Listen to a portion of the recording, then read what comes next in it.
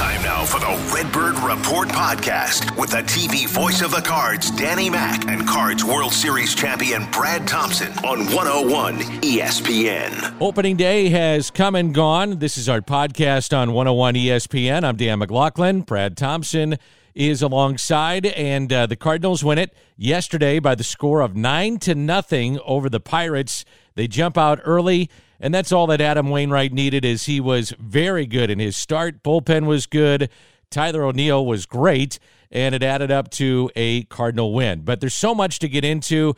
Brad, good morning to you, and pretty exciting day to say that the Cardinals win the home opener. We weren't sure what it was going to be like. We knew it would be special, and it lived up to the billing, didn't it? It was fantastic, man. And like you said, I don't even know where to start on this day. I want to start with this, though, with you, Dan.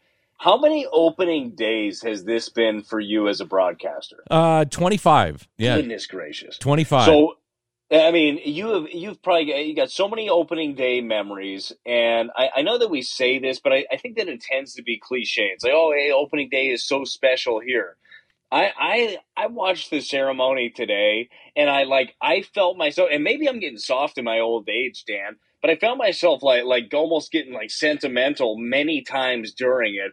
How did this one compare to some of the ones in the past? Same for me. Sentimental for sure. I thought it was the one thing that was so unique for me was, well, first of all, you had 16 Hall of Famers, which was cool. You know, obviously that's very cool. But what really stood out to me, and I talked to some people in the Cardinals front office and behind the scenes that put on a lot of the presentations, the thing that stood out to me was Yadi, Waino, and Albert all getting introduced coming off the bench and out of the dugout. And so, as you all know, I mean, if you're the starting pitcher, you're down in that bullpen getting loose, getting warm, getting ready for your game. And sometimes that can backfire. I equate it to like senior night in basketball, where sometimes on senior night they have those guys come out, and by no means am I saying senior night compared to Albert, Waino, and Yachty. So just understand. Same thing, yep. Right. I got it. Okay, thanks. But what I mean is sometimes they like to do that stuff after the game because then the emotions can come pouring out, win, lose, or draw. And I just thought by them doing it that way, it was special. So my understanding is they went to Waino and Yachty and said, look, man, Yachty's never had his day in the sun, so to speak, to be introduced like this, and we want to do it. And not that they were begrudgingly going to do it, but they kind of thought about it, and then they both were like, yeah, let's do this. Let's make sure we do this right. And also the other thing is, and I bet we're going to have a lot of video come out of it, but there is a couple of different people that have unfettered access to the clubhouse and Yachty, and they're filming what's going on right now with Albert, Yachty, Waino, if this truly is it. So it's going to be a lot of behind-the-scenes stuff.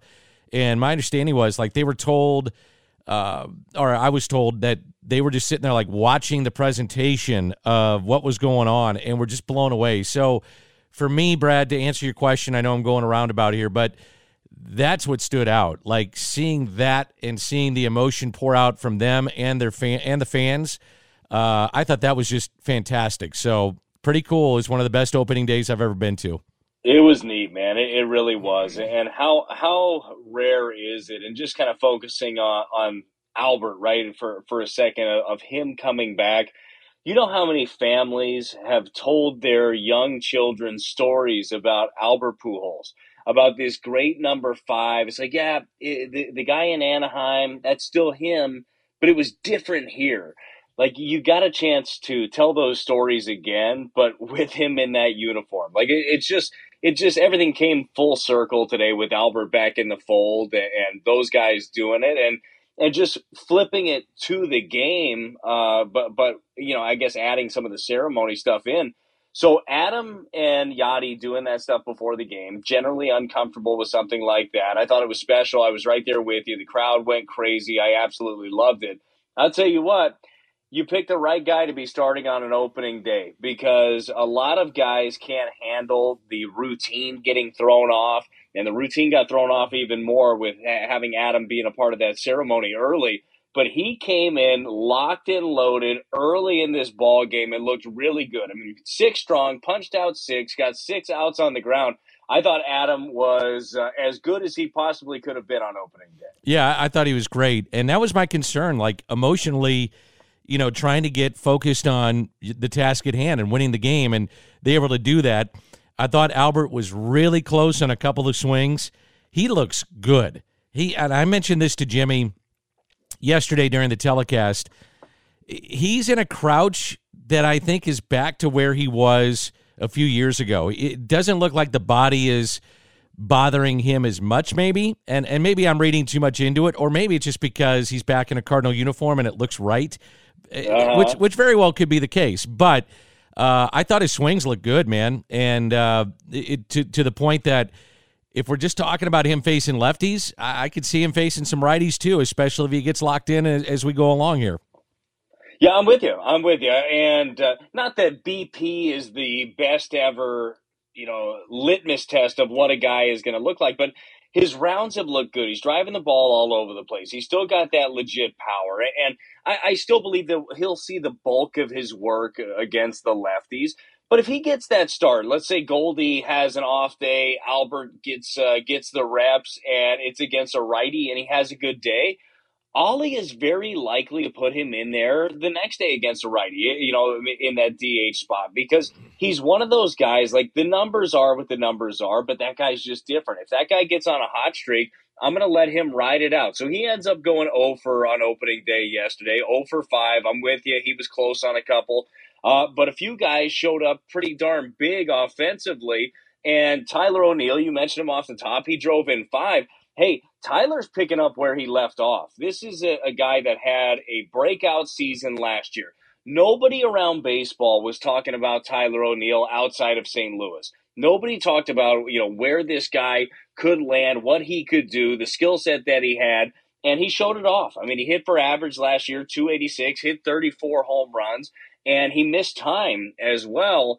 And today he comes into the ball game. He ends up going 2 for 3. He drives in 5, the big 3-run home run. And what I liked about it, Dan, was the fact that he drove in runs in different ways. It was the RBI single up the middle today off the second baseman. He had the big home run, and then he also had a sac fly to right field. And you could tell in that at bat late that drove in Dylan Carlson, he was trying to go that way and trying to get the ball in the air to drive in a run. Ollie has got to love what he's seeing.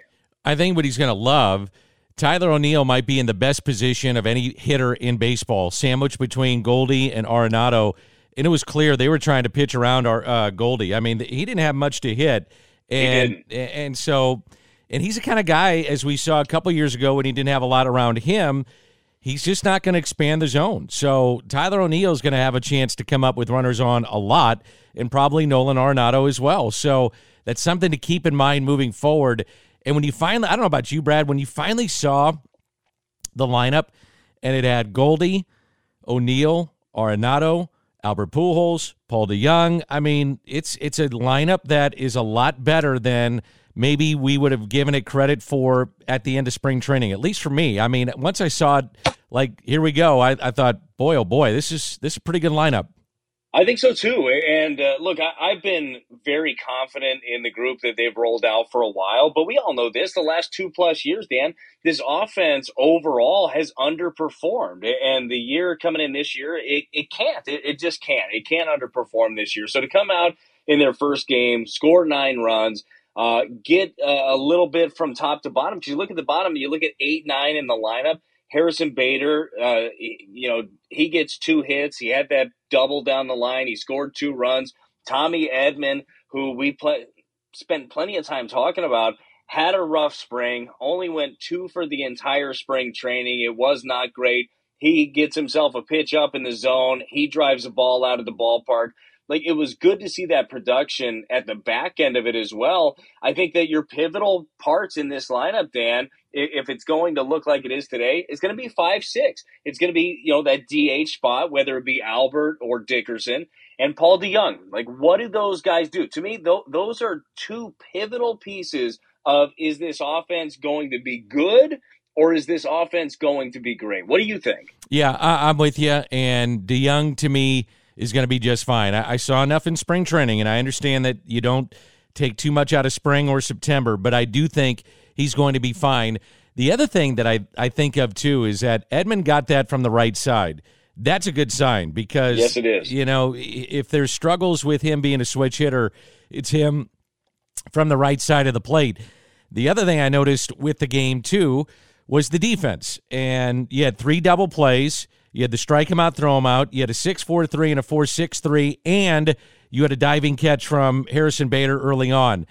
That just tells you, don't walk anybody. I know no one's trying to walk anybody, but the premium idea of going into the season with this pitching staff is let them put the ball in play. Strikeouts are great. Let them put it in play, and this defense is going to come through. And that's just a carryover of, again, what we saw a year ago. Well, to me, let strikeouts be a product of your great approach, okay? Like, you're going after the hitter, and then the strikeout just comes. All too often, I've used him as a reference before, because I think early in his career, Jack Flaherty tried to strike out everybody from pitch number 1, and we all realized that that's impossible. As he started progressing a little bit, and we saw it a lot more in his historic second half in 2019, he was attacking with his fastball, attacking with the slider in the zone, and then if he got to 2 strikes, he would end up burying you. That's how I see the rest of this rotation being. You have Michaelis going on Saturday. You got Steven Matz, both guys that have sinkers. We got Dakota Hudson. You've got Jordan Hicks, who, Dan, I don't think that he falls into your typical sinker baller category due to the fact that he tickles 105 miles an hour, but he gets a lot of weak contact and he gets a ton of ground balls. It's one of those things. If you give up a free pass with this defense behind you, kind of shame on you. We saw it a couple times today, actually, from Adam Wainwright when he fell behind in the count. And one of them was a deep drive to center field that Harrison had to go way back on. But Waino said, forget this, hit it. See how far you hit this thing. I got guys out there that can get the job done. And that's exactly what happened. So 2 more things, and then we'll wrap it up. Michaelis is going on Saturday. Really good spring, 3-0. Last time out was up to 6 innings. I guess when you look at this rotation, and I'm going to get the second part of this was Jordan Hicks. Last time we visited, he had not been officially named the number 5. But Michaelis, if he can stay healthy, I expect big things, and I love the idea of Hicks going to be the number 5 starter. So those 2 things, what do you think? Yeah, look, with Michaelis, and maybe I'm taking this a little bit too far, but I don't know if I am. I think that Miles Michaelis could absolutely win Comeback Player of the Year this year. I think that he can make that sort of an impact and get you near that 200 inning mark, and I think that he can get you near that mark because of what we were just talking about a minute ago. The fact that he has stuff, he's hard to barrel up, and he throws a lot of strikes. When he's at his best, he's not walking anybody. He's letting the defense do the work. If he gets to 2 strikes, he can end up burying you. But I think he's going to have a really good year. The last couple of years have been frustrating. And for fans, you look at it and say, all right, well, you signed this guy to an extension. He's been injured. He's making all this money. Look, I promise you, the money doesn't make it feel better to him that he's only made 9 starts in the last 2 years. He wants to be out there all of the time. And he's got a chance to prove it this year. He's got a chance to prove that he can stay healthy and he can help out this ball club. So I am very high on Miles Michaelis. I like the stuff that he has. I like the way that he approaches it. I like his demeanor out on the mound. And I think it's going to be a very big season for Miles Michaelis. When it comes to Jordan Hicks, nobody else grabbed a hold of that job, right? Drew Verhagen was a guy that the Cardinals kind of expected to take that job, I think.